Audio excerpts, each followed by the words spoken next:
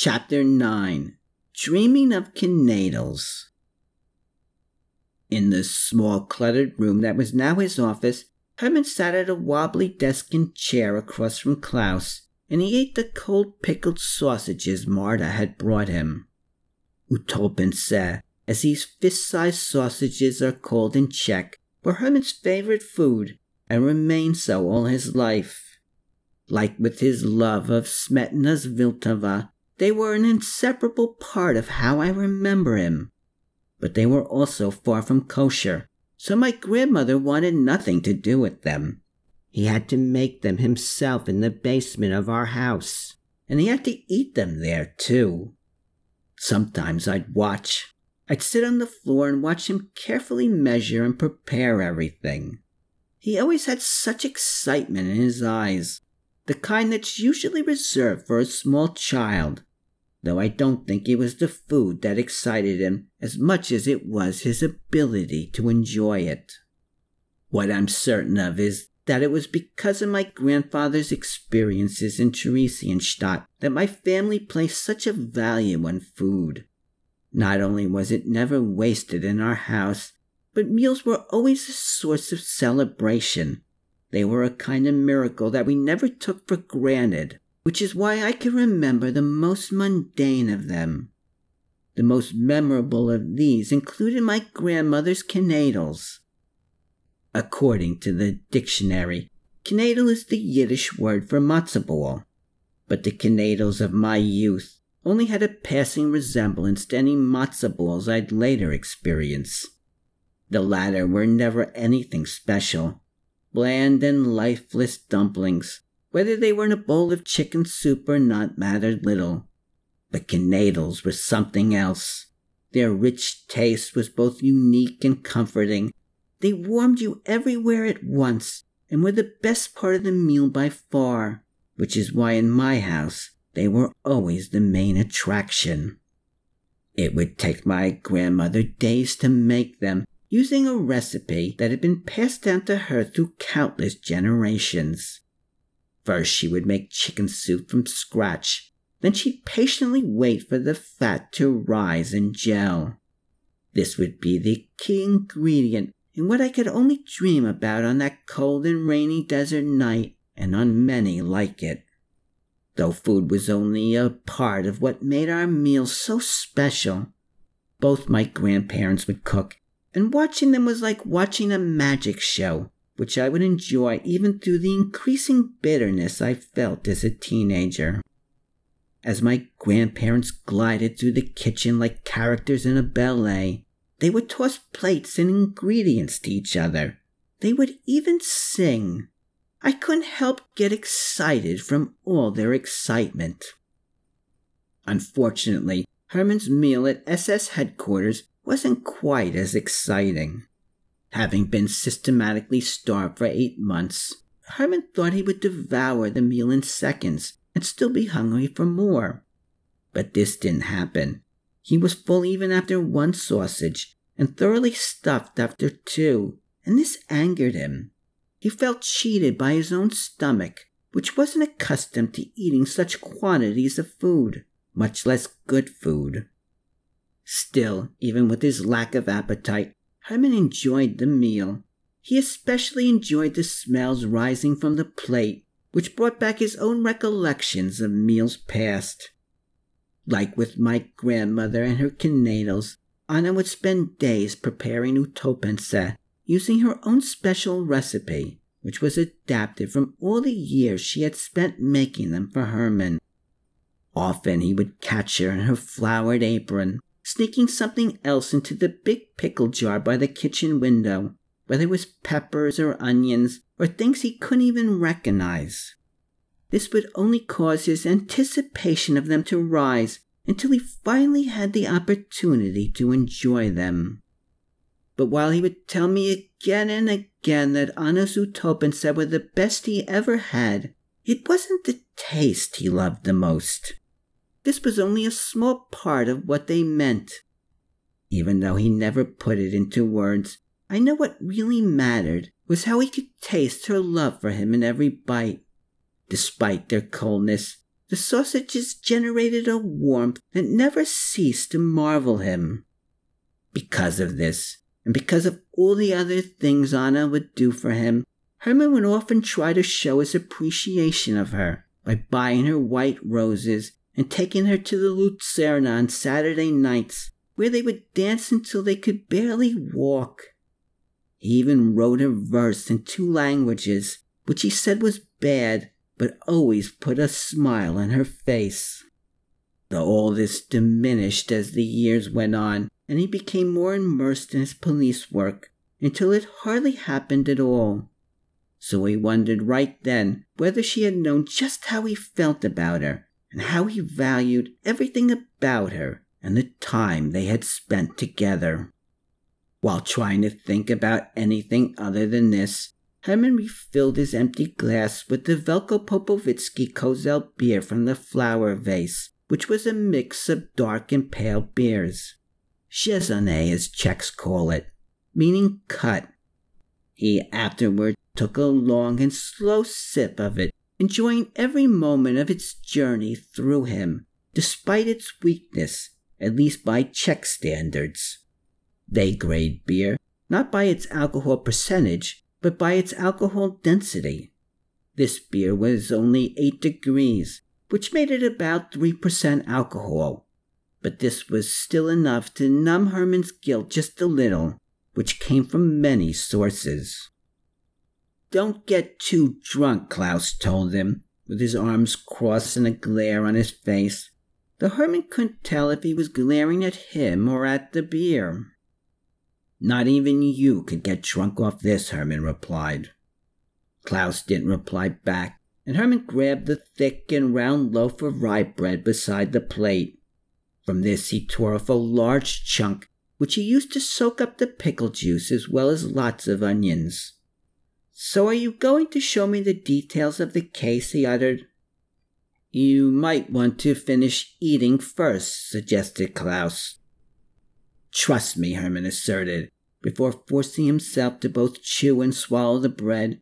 8 months of Theresienstadt has given me the ability to eat through anything. Again Klaus made no reply. He just picked up his attaché case and placed it on the table before taking out a folder. This he dropped in front of Hermann, who opened it and found 3 full-size photographs of the dead men's faces, each displaying varying degrees of horror. Even before his time at Theresienstadt, and before even becoming a policeman, Hermann had been inured to such sights, and to much worse ones, so he matter-of-factly put the images side by side on the desk in front of him, and read the police reports underneath them in the folder. The causes of death were all different, Klaus let him know, despite knowing that Hermann could read this himself. Hermann could only surmise that Klaus was doing this to make himself relevant in an investigation that Hermann could see was way over his head. "A broken neck," Klaus went on, "a strangulation, and a blunt blow to the back of the head. And that's just what killed them. There were also broken limbs and assorted internal injuries. What links them together, besides being found near synagogues, is that they were all found sitting up, either against a wall or a set of bushes, and as you can see, they all seemed frightened of something." Hermann tuned Klaus out after this, and he concentrated on the facts in front of him. These began a little more than 2 weeks earlier, at the end of March. A Czech policeman named Petr Hruby, while making his rounds one night before dawn, found the body of Major Ernst Schiller sitting against an apartment building across the street from the Mazel synagogue. At first he thought the major was drunk, but when he tapped the man's shoulder with his billy club, the man fell to the ground, and the policeman quickly discovered he was dead. While Schiller's neck was broken, there were no signs of a struggle at the scene of the crime, nor had any witnesses been found who could remember seeing the major and Yosefov that night, including seeing him sitting against the wall. The coroner estimated that Schiller died much earlier than when he was found, well before midnight. The last known person to see him alive was his wife Sieglinde. On the night of his death, the two were about to see an opera at the Theater of the Estates when a lieutenant arrived and led him away. Frau Schiller didn't know this lieutenant and was only able to provide a basic description of him, and the exact whereabouts of the major from the time he left the theater to the time the policeman found his body were unknown. The second murder occurred 3 days later. A little after 10 o'clock at night, a Josefov resident named Radoslav Harabal found the body of Captain Franz Gruber sitting against a set of shrubberies while walking his dog. This happened not far from the Moorish-looking synagogue that was once known as the Temple on Geist Alley, which some were now calling the Spanish Synagogue. The coroner estimated that Gruber's death occurred at around the same time he was discovered, or at least within a few hours of it. Unlike with Major Schiller, no one could account for any of Gruber's whereabouts that evening. He left duty at 5 o'clock and no one knows where he went afterward. He left no wife or any known girlfriend or lover and was said to be a loner without friends. Gruber died from a blow to the back of the head.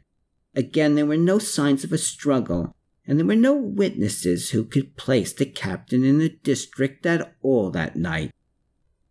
The body of the most recent murder victim, and the one who'd have the most relevance to me, was discovered nearly a week after Gruber's murder. Captain Max Fischer was found at 9 o'clock in the morning by an SS lieutenant named Greta Krieg. She discovered him sitting outside a building not far from the Clausen synagogue where she worked.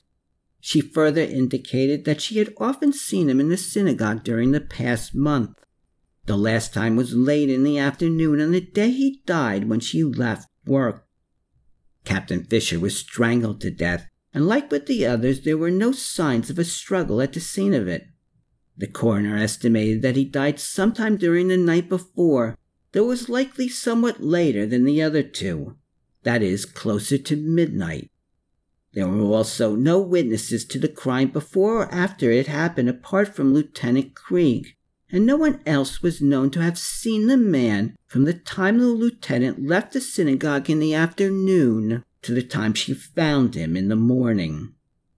Like Gruber, Fischer had no wife or girlfriend. What's more, all his known friends have said that he had been distant toward them in the past few months. Hermann was a little surprised by all he had read, so he turned to Klaus and said, "I can't believe these reports are accurate." "In what way do you think they're not accurate?" Klaus uttered, with surprise of his own.